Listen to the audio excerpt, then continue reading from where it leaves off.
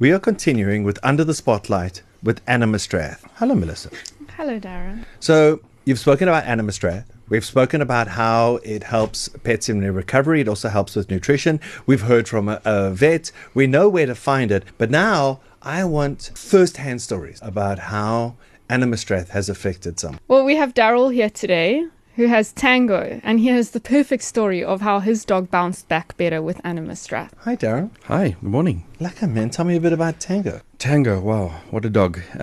Tango came to us also via Valley Dogs, the project in the Valley which helps rescue animals. Dogs, yeah. And when he came to us, he came via a foster family. And his story was quite sad at first because they assumed he was somewhere between 6 and 10 weeks old. Very malnourished, a swollen belly from a worm infestation. And when they got him, he actually had so many ticks in his ears, it looked like grapes hanging out of his ears. And he spent a day at the vet, they cleaned him up, and he was a week with a foster family, but not in a good way. And we actually picked him up from the people as they were going back into the valley to help other dogs. And with that, he came home, and I realized if we don't jump in soon, something's going to not go well with him. So we started immediately with Anima-Strath and put it on his food, and this just went down like a homesick mole. The food went down, and he just kept eating. We got control of the worm infestation, and he just didn't stop growing. We assumed that he was going to be a very small dog, but he actually turned out to be a medium dog, and 100% put it down to good nutrition, good food. And this dog has so much energy now.